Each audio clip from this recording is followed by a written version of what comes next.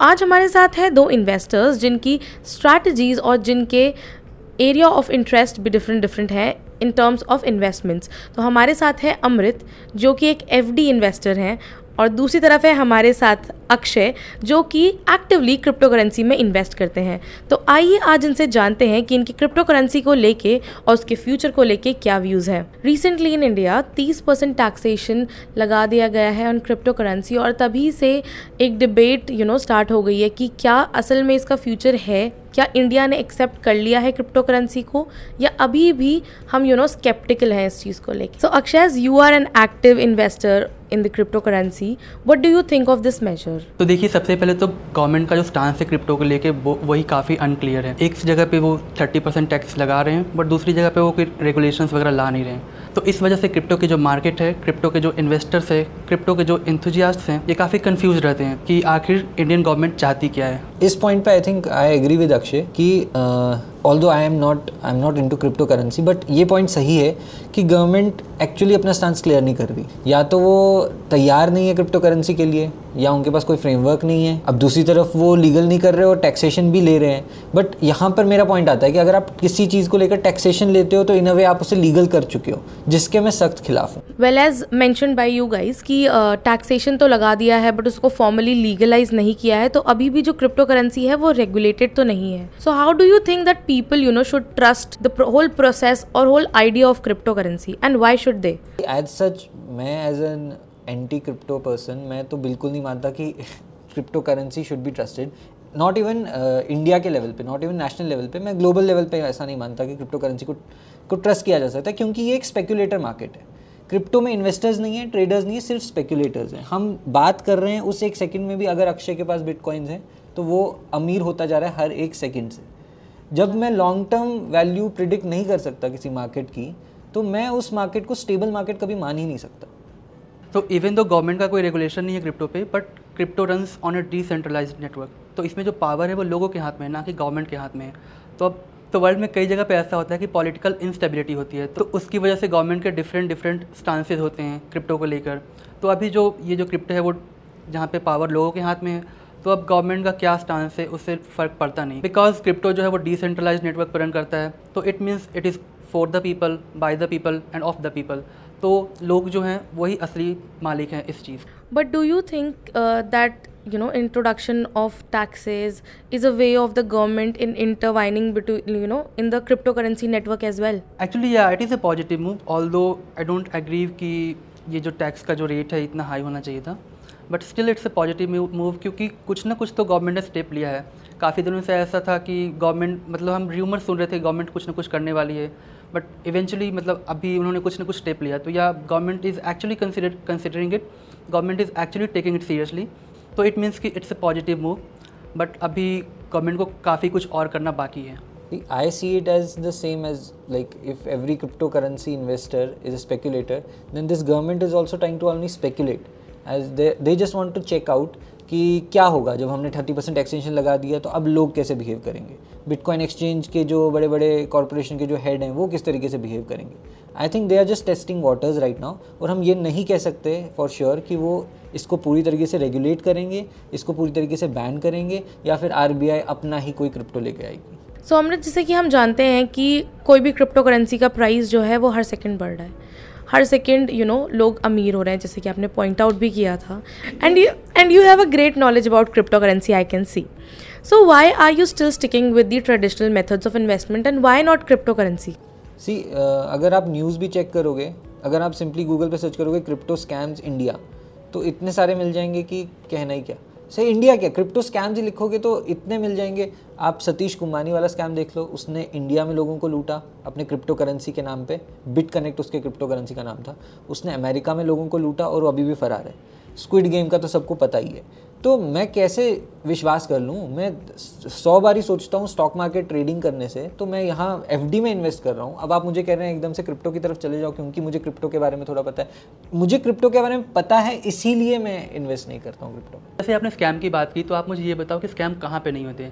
आप बैंक्स का देख लो, आप विजय माल्या और नीरव मोदी का एग्जांपल ले लो। तो ये जो पब्लिक सेक्टर बैंक है, यहाँ से भी लोगों के पैसे लेके लोग भाग जा रहे हैं। तो स्कैम्स तो हर जगह हो रहे हैं, सिर्फ क्रिप्टो में नहीं, हर जगह स्कैम हो रहे हैं। तो आप इस लॉजिक के साथ तो कहीं पे भी इन्वेस्ट कर नहीं सकते। इसमें मैं एक पॉइंट और ऐड करना चाहता हूँ, जैसे बैंक्स के पास आपका सारा डेटा होता है, तो आपका डेटा जो है वो बैंक के सर्वर पर डिपेंड करता है। अगर सर्वर क्रैश हुआ तो, या फिर सर्वर हैक हुआ तो फिर आपका डेटा लीक हो सकता है। जबकि क्रिप्टो करेंसी में ऐसा कुछ भी नहीं है, आपका डेटा सिक्योर्ड है और आपका डेटा कहीं पे भी लीक नहीं हो सकता। तो in a way cryptocurrency is more trustworthy than traditional methods of investing. जैसे आप देख लो, जिन्होंने बिटकॉइन बनाया उनका नाम तो हमें पता है, बट उनकी आइडेंटिटी, उनकी प्राइवेसी अभी तक एनोनिमस है, किसी को अभी तक पता नहीं है। तो सिमिलरली आप अगर क्रिप्टो करेंसी में, स्पेशली बिटकॉइन में इन्वेस्ट करोगे तो फिर आपका डेटा भी ऐसे ही सेफ रहेगा। नहीं, आई गेट इट कि ये पॉइंट वैलिड है कि बैंक्स में प्रिवेसी नहीं है, बिटकॉइन में प्रिवेसी है, I get it. But tell me simple thing, आप अभी उठो, ग्रोसरी शॉप में जाओ, सारा महीने भर का अपना ग्रोसरी लो और अब आप शॉपकीपर को बिटकॉइन में पे करने की कोशिश करो, आप कर पाओगे इंडिया में? तो जब इंडिया में एक्सेप्टेबल ही नहीं है अभी, और वर्ल्ड में भी कहीं कहीं पे ही एक्सेप्टेबल है, तो मैं कैसे अभी से बिटकॉइन को एक वैलिड करेंसी मान लूँ, इवन वर्चुअली? तो आपका पॉइंट तो वैलिड है, बट ये इशू जो है वो टेम्प्ररी इशू है, it's just a matter of time. जैसे आप देख लो, एल सल्वाडोर नाम की एक कंट्री है जिन्होंने थोड़े दिनों पहले बिटकॉइन को फुल्ली एक्सेप्ट कर लिया। इसी तरह से कुछ और कंट्रीज़ हैं जो बिटकॉइन को एक्सेप्ट करने की डायरेक्शन में चल रही है। Then as the time progresses, ऐसे फिर धीरे धीरे दूसरी कंट्रीज़ में भी क्रिप्टो करेंसी, स्पेशली बिटकॉइन की एक्सेप्टेंस होने लगेगी। So it's just a matter of time. फिर हम देखेंगे इंडिया में भी बिटकॉइन एक्सेप्टेबल हो जाएगा और फिर हम ग्रोसरी या जो भी चीज़ें जो हमें खरीदनी है वो बिटकॉइन यूज़ करके खरीद सकते हैं। But there is a slight possibility that India might never accept cryptocurrency. What then? Plaksha, इसमें टू साइड्स हैं। अगर इंडिया इसे एक्सेप्ट नहीं करता है, लेकिन वर्चुअल वर्ल्ड में और प्रो क्रिप्टो यूज़र्स और ये सब जो हैं, अगर ये फिर भी इसका एक हिसाब से इसको बोल सकते हैं, इसका धंधा करना चाहते हैं, इसको एज ए करेंसी यूज़ करना चाहते हैं, तो ये हर गलत काम में यूज़ होगा। ये डार्क वेब में यूज़ होगा, ये हर एक चीज़ जिसमें कोई गलत चीज़ है, जिसमें आप अपनी ट्रांजैक्शन नहीं दिखाना चाहते, आप बिटकॉइंस के थ्रू, जैसे हवाला जिस तरीके से काम करता है उसी तरीके से ये चीज़ काम करने लगेगी, क्योंकि रेगुलेटेड नहीं है, एक्सेप्टेबल नहीं है, बट लोगों को करना है। तो अगर लोगों के हाथ में, जैसे अक्षय कह रहे थे कि काफ़ी पावर है, तो ये पावर का मिसयूज़ भी बहुत बड़ा हो सकता है। अब मिसयूज़ हो गया, ऐसी कोई दुनिया की पावर नहीं है, ऐसी कोई दुनिया की इन्वेस्टिगेशन एजेंसी नहीं है जो बिटकॉइन को ट्रैक कर सके, जो ये ट्रैक कर सके कि इसकी ट्रांजैक्शंस कहाँ जा रही हैं। तो फिर तो ये काफ़ी मुश्किल हो जाएगा इन्वेस्टिगेशन एजेंसीज़ को क्राइम रोकने में, तो ये काफ़ी मुश्किल हो जाएगा। तो यहाँ पे तो बात आ जाती है मोरालिटी की। अब ऐसा थोड़े ना है कि बिटकॉइन जो भी यूज़ करते हैं उसका गलत ही यूज़ करेंगे। इस हिसाब से तो फिर जिनके पास करेंसी है वो भी करेंसी का मिसयूज़ कर सकते हैं। जैसे कि आप देख लो, कितनी नकली नोट्स प्रिंट हो गई थी, तो उसी को तो रेगुलेट करने के लिए हमने डीमोनेटाइजेशन इंट्रोड्यूस किया था। तो सिमिलरली जो लोग क्रिप्टो करेंसी का अच्छा यूज़ करना चाहते हैं, हम उनके लिए प्रॉब्लम्स क्यों क्रिएट करें। अब किसी चीज़ का गलत इस्तेमाल तो हर जगह हो सकता है। जैसे मैंने अभी आपको करेंसी वाला एग्जांपल दिया, तो इसका मतलब ये थोड़े ना है कि हम जो उस चीज़ का अच्छा इस्तेमाल करने वाले लोग हैं उनके लिए भी एक रोड ब्लॉक क्रिएट कर दे। Now if you look at the other countries, right, तो वहाँ पे फिर भी एक सेंस ऑफ नॉलेज है अबाउट क्रिप्टो करेंसी। जो अपनी इंडियन ऑडियंस है वो शायद अभी भी स्टॉक मार्केट को समझने की कोशिश कर रही है। उनके लिए एकदम से this new cryptocurrency thing, you know, it's very difficult to understand also, and lack of knowledge की वजह से भी आई थिंक काफ़ी लोगों ने बिना सोचे समझे काफ़ी ज़्यादा अमाउंट इसमें इन्वेस्ट कर दिया है। तो एक्चुअली बात ऐसी नहीं है, ये काउंटर रेवोल्यूशन है इंडिया में जो आपको दिख नहीं रहा, because it's a free knowledge. यहाँ पे लोग, ऐसा नहीं है कि एक स्पेसिफिक एज ग्रुप के लोग आके ही नॉलेज गेन कर रहे हैं और इन्वेस्ट कर रहे हैं। ये जो है एक इंसान से दूसरे इंसान के पास नॉलेज पास हो रहा है, और यहाँ पे कोई लिमिट नहीं है कि आप किस एज ग्रुप के लोग यहाँ पे आके ट्रेडिंग कर सकते हैं। लाइक कई बार ऐसा है कि जो 18 से नीचे के लोग हैं उनके पास भी क्रिप्टो करेंसी का अच्छा खासा नॉलेज है। और फिर यहाँ पे जैसे आपके पास बैंक अकाउंट होना ज़रूरी नहीं है क्रिप्टो में ट्रेडिंग करने के लिए, तो it gives them a platform कि जो लोग 18 से नीचे के भी हैं, जिनके पास खुद का बैंक अकाउंट ना भी है, वो भी क्रिप्टो करेंसी में ट्रेडिंग कर सकते हैं और प्रैक्टिकल एक्सपीरियंस भी गेन कर सकते हैं। ना सिर्फ एक थियोरेटिकल नॉलेज होगा उनके पास, वो उनके पास प्रैक्टिकल नॉलेज भी होगा क्रिप्टो में ट्रेडिंग करके। अनलाइक स्टॉक मार्केट या फिर दूसरे ट्रेडिशनल जो एसेट्स हैं, वहाँ पे आपके पास एक लिमिट होती है, एक मिनिमम लिमिट होती है कि 18 प्लस होना चाहिए और आपके पास बैंक अकाउंट्स वगैरह होने चाहिए, अदर डॉक्यूमेंट्स होने चाहिए, तभी आप ट्रेड कर पाओगे। बट क्रिप्टो करेंसी में ऐसा नहीं है।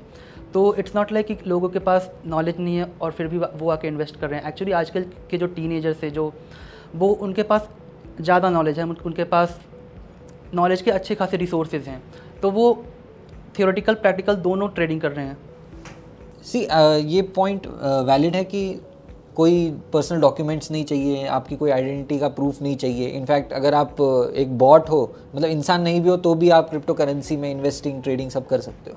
लेकिन जो मैं देख रहा हूँ इस वक्त इंडिया में, जैसे ये बड़े बड़े कॉरपोरेशन है, वजीर एक्स, कुबेर, ये सब, तो ये लोग जब आपको कह रहे हैं कि आप हमारे इस पे एक्सचेंज पे ट्रेड करो, पहली बात ये लोग खुद रेगुलेटेड नहीं है, ये लोग रिसेंटली टैक्स फ्रॉड में फंसे हैं, और तीसरी बात ये भी आपका डेटा लेते हैं, KYC तो करते ही होंगे, ये भी आपका डेटा लेते हैं, तो इन पे ट्रस्ट कैसे किया जा सकता है? सो जैसा कि आज के डिस्कशन में I can see that cryptocurrency no doubt is the go to investment option for a lot of new generation people, but still I think there are some grey zones जो कि अभी भी हमें उस पर काम करने की ज़रूरत है। There is a lack of knowledge, there is a lack of trust, and also there is a big lack of regulation. तो अगर आप और भी ऐसे इंटरेस्टिंग टॉपिक्स के बारे में जानना चाहते हैं, don't forget to follow our stock Pathshala channel and also download our stock Pathshala app.